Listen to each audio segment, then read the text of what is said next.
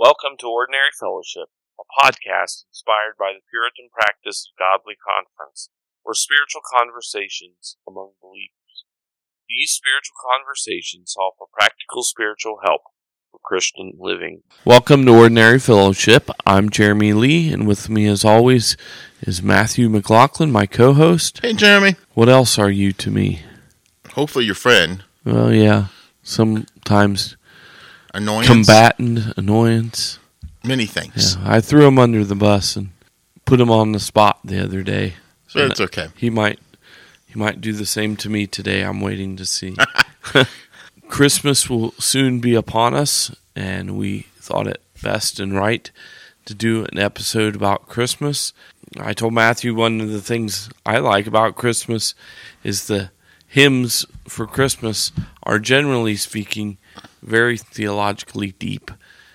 So we're going to talk about one of the hymns that we often sing, but Matthew's going to read it for us, so we know what the hymn's all about. All right, the words go like this. O come, all ye faithful, joyful and triumphant. O come ye to Bethlehem. Come and behold him, born the King of angels. O come, let us adore him. O come, let us adore him. O come, let us adore him, Christ the Lord. God of God, light of light, lo, he abhors not the virgin's womb. Very God, begotten, not created. Sing, choirs of angels, sing in exaltation. Sing, all ye citizens of heaven above. Glory to God in the highest. Yea, Lord, we greet thee, born this happy morning. Jesus, to thee be glory given. Word of the Father, laid in flesh appearing. O come, let us adore him. O come, let us adore him. O come, let us adore him, Christ the Lord. All right. This hymn is a call to worship Christ. It's a call to all the faithful. And in other words, anyone who's a believer, anyone who has faith in Jesus Christ. It's a call to them to come and consider Jesus, especially his birth. And even though his birth involves his humility, we still see Jesus in this hymn exalted as the Son of God, the King of angels, etc. The point of this song is that it's a call to worship Christ, a call to adore him. Now, Thanksgiving, we thank God for what he has given us. In adoration, it's like thankfulness, but it's focused on who God is rather than the gifts he has given. And so this hymn is calling us to that kind of reflection upon Christ. That's why it says, come to behold him. Our pastor just the other day said that to behold means to look and to study and to really consider it, not just glance and go on with your life. We're to come and behold him who was born the King of angels. So there's humility, but we also see majesty. We see his exaltation, even in the humility of his birth. And we're called to come to Bethlehem, not literally, but metaphorically, to meditate on the birth of Christ and the incarnation of Christ into the world. So it's a wonderful hymn. It's a wonderful call to worship. And really, if you break it down, it shows us 5 things for which we should adore Jesus Christ. And all of these come from the Bible. So it's a thoroughly biblical hymn calling us to adore the Christ of the Bible. Do you have anything to add before we get into the verses? No, I think we can wait. I think we can talk about it as we go through each of the verses. Alrighty, so the first thing, as I mentioned from the first verse, it says, come all ye faithful, joyful, and triumphant to Bethlehem. Come and behold him, Christ, born the King of the angels. So Christ here is proclaimed to be the King of angels. We know from the Bible that angels are powerful spiritual beings who are God's messengers. They're in his very presence. To be the King of angels is an extraordinary honor, to be placed at the head of these powerful spiritual beings. And unlike us, these angels that obey Christ have never fallen into sin. And so they continue to remain holy. But Christ is even above them. Christ is superior to the angels.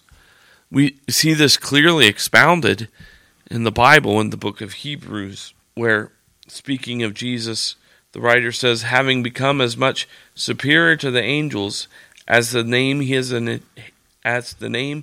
has inherited is more excellent than theirs. The name that they're referring to is Jesus is called the Son. He's the Son of God. The angels are ministers to him.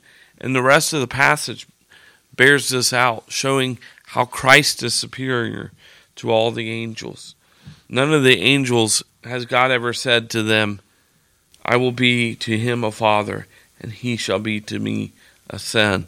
In Hebrews chapter 1 verse 6 it says, and again, when he brings the firstborn into the world, that's Christ, he says, let all the angels of God worship him. Because Christ is born the King of angels, this powerful spiritual army, we're to come and adore him. While the New Testament doesn't really speak of this much, in the Old Testament, quite often, the Lord is referred to as the Lord of hosts.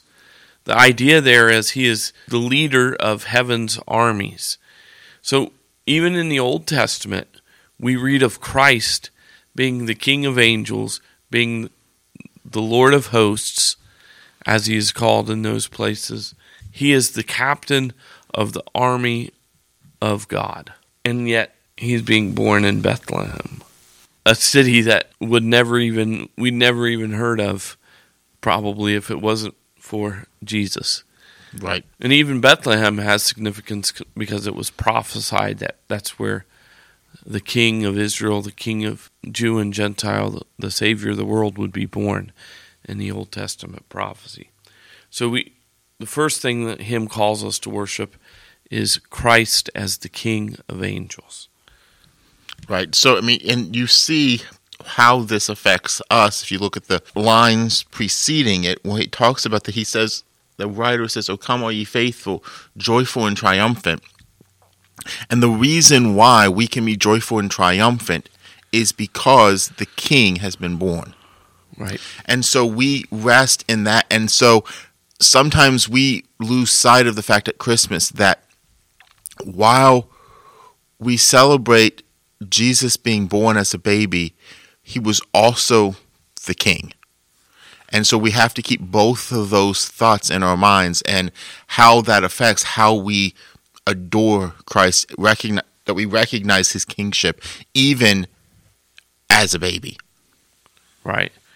Because a lot of times people focus on the baby, forgetting that the baby stage is only a while. That right. Christ was eternally God, and that he came in the flesh as a baby, and he lived a righteous life, died on the cross, and rose and is ascended to be seated at the right hand of the Father. The point of his birth is to lead to all those other things. Right. So the birth really points us beyond itself. The birth of Christ is the beginning of all of this. So we don't look at just the birth isolated by itself, even though there's miracles and angels and all kinds of marvelous works of God involved in his birth. The birth of Jesus Christ and his being a child is meant to point us, that's the beginning, that's not the end.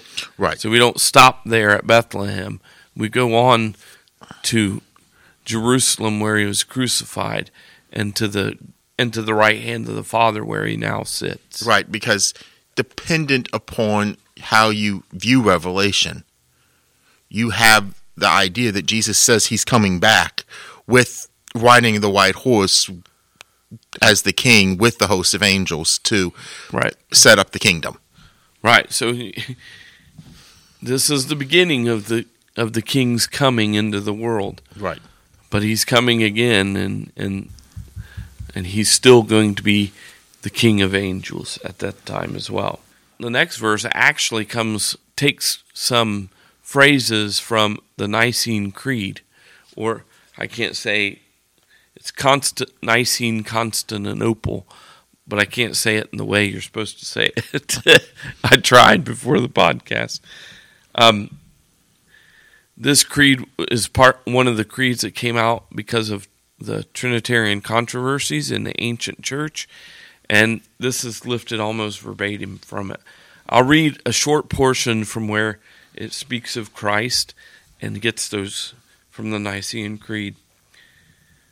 So it starts out, I believe, and then I believe in one Lord Jesus Christ, the only begotten Son of God, begotten of the Father before all worlds, God of God, light of light, very God of very God, begotten, not made, being of one substance with the Father, by whom all things were made.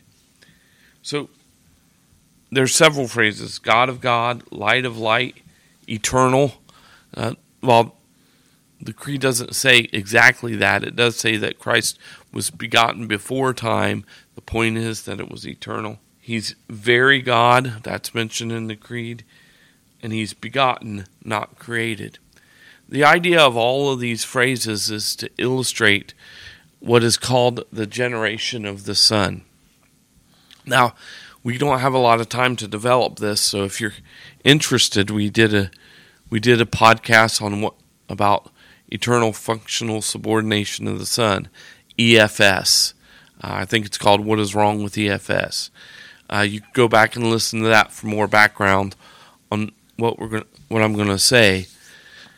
But the idea is, because we Christians, we believe in the Trinity, we believe that there's one God, and that there are three persons of which this God consists. So we talk about the oneness of God, but there's got to be then something that distinguishes the persons of the Trinity. And that thing that is these relative properties, right? Right. So the relative properties is that the Father is unbegotten, the Son is begotten, and the Spirit proceeds. But these are the things that distinguish the Father from the Son from the Spirit from the Father, and so forth. Okay? Eternal generation is important because it shows both Christ's equality with God and yet a distinction between him and the Father. Okay? So when we think of generation, it's a father generates a son through a natural process. The Father is first chronologically, then the Son comes second. We can't carry this idea. That's not what the creed means when it talks about generation. It doesn't mean that the Father was first and then he generated a Son. That is a heretical idea. The Father has always been the Father, and the Son has always been the Son. So the generation is eternal.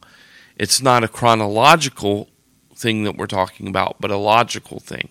The Father is the principle, and the Son derives himself from the Father. The point is that the Father and the Son both share the same nature of God. So he's God of God. So the second God, the of God, is speaking of the Father. He comes from God the Father, but not in a chronological way because it's eternal. Okay?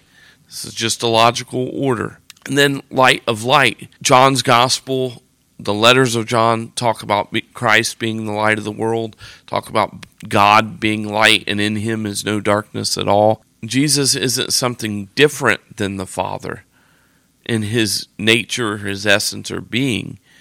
He is light from light, or light of light. He's still light, but his light comes from the Father. It goes on to say he's begotten, not created. This is a direct reference to a controversy that was going on at the time with the Arians. The Arians say there was a time when the Son was not. There was a time when the Son did not exist. So he was created. What the creed is saying when it says begotten, not created, is that no, he was generated by the Father, eternally generated, so that he's of the Father, but God did not create him. There was never a time that the Father wasn't the Father.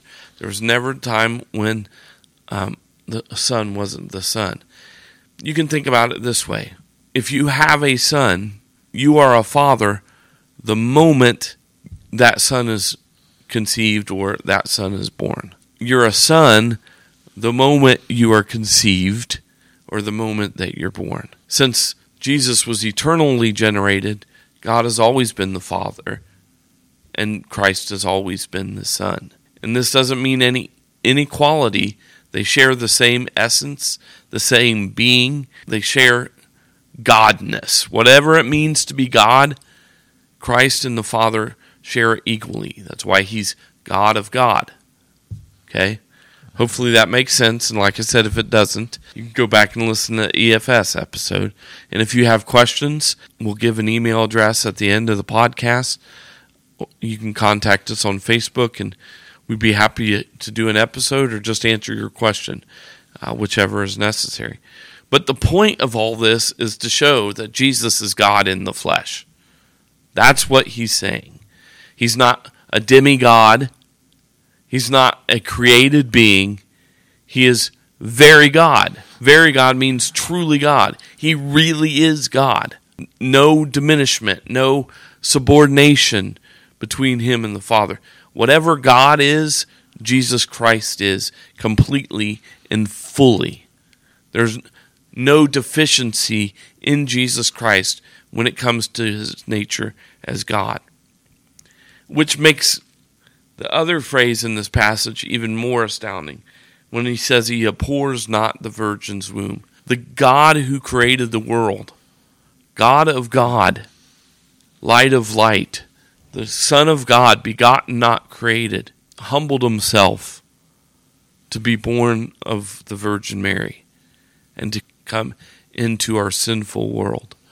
And he lost none of his deity when he did that. He didn't abhor the Virgin's womb. He didn't see himself as too good for that. That he was above that, even though he really was. He didn't abhor the Virgin's womb, but instead he took on flesh and dwelt in the womb of a young woman and was born into this sin-filled world as the King of angels and God of God, light of light, the begotten, not created Son of God. Any other thoughts on that, Matthew? Just clarifications, maybe? No, I think that, again, I think it's vitally important that we make sure that we hold both sides of this hypostatic union in tension and in balance, so that we must consistently recognize the divinity while at the same time consistently recognizing the humanity with the understanding of the tension that we don't understand exactly how they work, yet we trust that they work, so that Jesus, as God of God, light of light, begotten, not created, chose to take upon himself humanity for our benefit, for our good, while at the same time remaining God, and like you said, remaining that the King of angels. And when you just lay it out like that, should cause us then to, as the chorus says, like we've been talking about, come and adore him, that God saw fit to endure everything that comes with humanity, even though he was God from the beginning. And that should just cause adoration. I think, again, in the midst of all of the this and the that, the hustle, the bustle, the presents, the everything else, sometimes I think we just fly past what Christmas, what the incarnation actually means. And we need to slow down for a minute and just think about what Jeremy just explained. And hopefully it should cause two things to happen. One, your head should hurt because it makes no sense. And two, it should cause your heart to swell with thankfulness and adoration. And it's no wonder that the next verse, it doesn't say anything about Jesus per se, but it calls on the angels of heaven, all the citizens of heaven. So the angels that are in heaven, the entire church triumphant, the church that is now in heaven, it calls every creature in heaven and earth to sing glory to God because of this. Right. That's the exciting. That's how exciting this good news is. That all of heaven is called on to rejoice in the good news of God, light of light, the begotten, not created Son of God coming into the world to save sinners. Heaven is called on to rejoice in that as well. And if heaven is called on to rejoice, then certainly the faithful here on earth ought to come and adore the one whose praises all of heaven and earth sing. Christmas is an exciting time. Amen. So then the last verse points out 3 different things about Christ. The first 2 will go relatively quickly through. First it says, "Yea, Lord, we greet thee." So here it's calling Jesus Lord. When he came into the world, he was the Lord. There's 2 things that Lord can refer, because this is speaking the New Testament, so it's Greek, okay? Right. But the Old Testament was written in Hebrew. The Jews did not write the name of God, Yahweh, or sometimes pronounced Jehovah. They didn't write that name out of reverence for God. They didn't want to use the Lord's name in vain. So instead, they would write the Hebrew word Adonai, which means Lord or sovereign one, right? So the point of this could be saying the Lord, the sovereign Lord of all earth, has arrived and we're greeting him.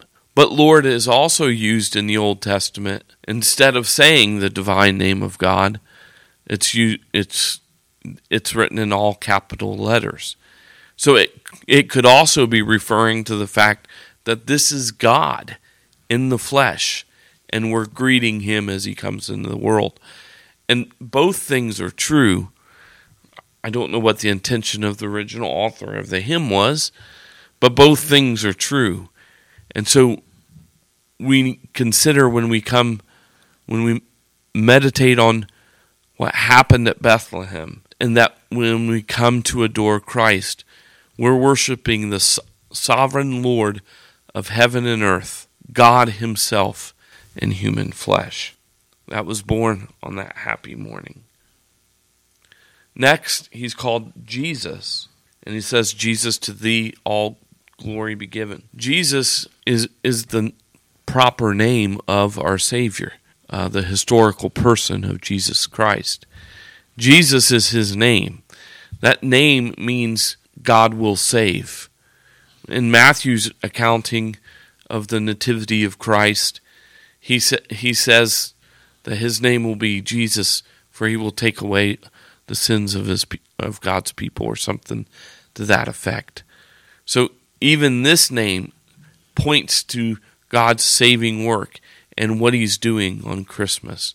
So on Christmas we reflect on these other things we said about Christ, but we also can reflect that he is the Lord Jesus and all that means as well. Anything about that before we go on to the next one? Just the one thing I will say is, and we'll come back to this at the end, I think, that phrase, "born this happy morning," it's the reason why it's happy is because the Lord Jesus, the Savior of the universe, has appeared. That is what causes the morning to be happy, not anything else. And so, again, that should set our frame of reference as we head towards Christmas, that Christmas is happy because the Lord, our Savior, has appeared. Right. So then the final statement about Jesus is in verse 4. He calls him the Word of Father, now in flesh appearing. Or as Matthew's weird version says, late in flesh appearing. This comes from the Gospel of John. I'll read the first 4 verses and then skip down to verse 14. It says, "In the beginning was the Word, and when the Word was with God, and the Word was God. He was in the beginning with God. All things were made through him, and without him not anything made that was made. In him was life, and the life was the light of men. The light shines in the darkness, and the darkness has not overcome it. And the Word became flesh and dwelt among us, and we have seen his glory, glory as of the only Son from the Father, full of grace and truth. The hymn points us to the Gospel of John, to Christ being the Word from the beginning. Again, this doesn't mean that Christ had a beginning, but it means that the Father and the Son together in the beginning of the creation of the world were together. They existed before the world was created. And this is a timeless, eternal existence. So again, we're seeing God and the Father being equal in the fact that they're being eternal. So Jesus couldn't be created. There's no way we can say that he was created because he existed before God began his creation. He was not part of that creation.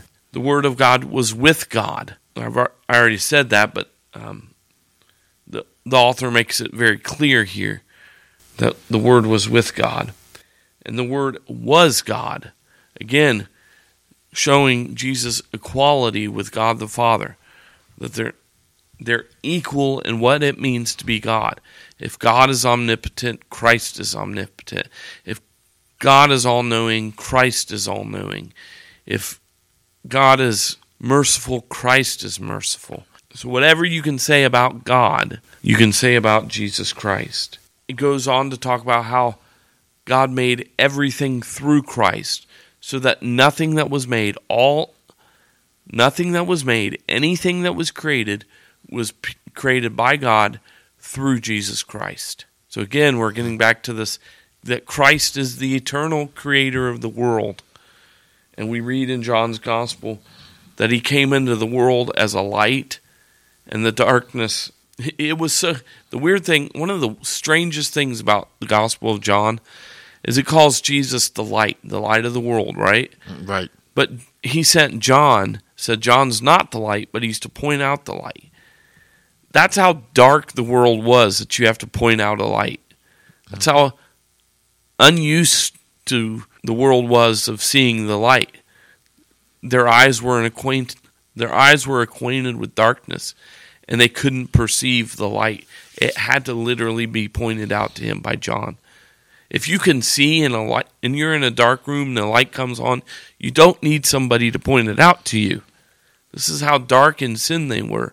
And when that Creator came, he went to his own people who should have known, and they didn't receive him. And then verse 14 tells us this Word, this eternal Creator of the world, who created the world together with the Father, became flesh and dwelt among us. And we see his glory. We see that he's full of grace and truth. So he is the Word of the Father who's come into the world on that happy morning. And we're called to adore him as the Word of the Father as well. I'm at a loss. My words are gone, Matthew. It's your turn. So as we started with a macro view of this hymn, and then we spent this time looking at it micro, phrase by phrase. But now as we come to the conclusion, I think it's important for us to go back to the macro, back to the wide lens, and to see it in its context. What it's calling us to is Jesus based solely upon who he is. Not about what he does, not about what he gives us, not about what he provides, because of who he is. That alone is cause for us to adore him, to provide adoration towards him. I think it's easy for us to, in the way we live our lives, to lose sight of the fact that simply him being who he is all that's necessary for our lives to consistently and constantly adore him or proclaim his majesty. It's easier for us to do that when he provides us stuff, or he takes care of us, or he does, which are all things we should adore him for and should be grateful and thankful for. But that's not necessary for us to adore him. Simply his character in and of itself is what it should be. Right. And so if he never gave us a thing, right, we should still adore him as all of these things that we just discussed. Right. And so I think whether you're in the habit of practicing Advent or not, I think it's a good thing as we release this episode about 6 days before Christmas. Sometime in this week, stop and just spend some time thinking about the greatness of Jesus. And, go ahead. I'm saying, and just who he is, and then allow that truth to soak into your heart, and then let your heart and enlarge your heart so that your mouth proclaims praise, whether that's through song or prayer or just in conversation. And it's good to do all that. Matthew's especially talking about privately adoring Christ or with your family adoring Christ. You want to do that, but go to church. Yes. Don't skip church. Correct. If your church is one of those foolish churches that's canceling church on Sunday morning so that the band can rest and everybody can just have a good time with family, you're missing the point. Go to church. Christmas is about adoring Christ. Is about reflecting on the one who came and who he is and what he's done for us and for our salvation. It would be a real shame to skip church on that very day. To me, when Christmas is on Sunday, it's exciting. I'm glad it's on Sunday because that means I go to church on Christmas. And our church is the Two Rivers Community Church. Matthew will give the information at the end. We have a Christmas Eve service, and we also have a Christmas morning service. And we encourage everyone who listens to us, as long as you're in the area, that you'd come and join us, and we'll adore Christ together there. Get your kids lots of presents, eat as much food as you can take, have a great time with your family and friends, enjoy the season, but not at the neglect of adoring Christ. Do so privately as a family, but come to church. Worship Christ with a group of fellow believers. Maybe you'll learn something about Christ that you would have never learned on your own. God has many gifts that he gives that you can only get in corporate worship. You need to be there to get them. So come and adore Christ on Christmas at Two Rivers Community Church if you're close, and at your church if you have a church home. So as we come to the conclusion, we leave you with two thoughts.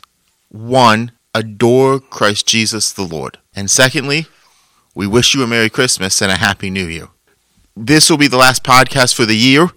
We'll take a few weeks off for Christmas and the New Year, and then we'll be back in January with more opportunities for us to have conversations about spiritual things. So we thank you for listening to this episode of Ordinary Fellowship, a podcast ministry of Two Rivers Community Church. For more information about Two Rivers, you can find it on our website at www.tworiverscc.org.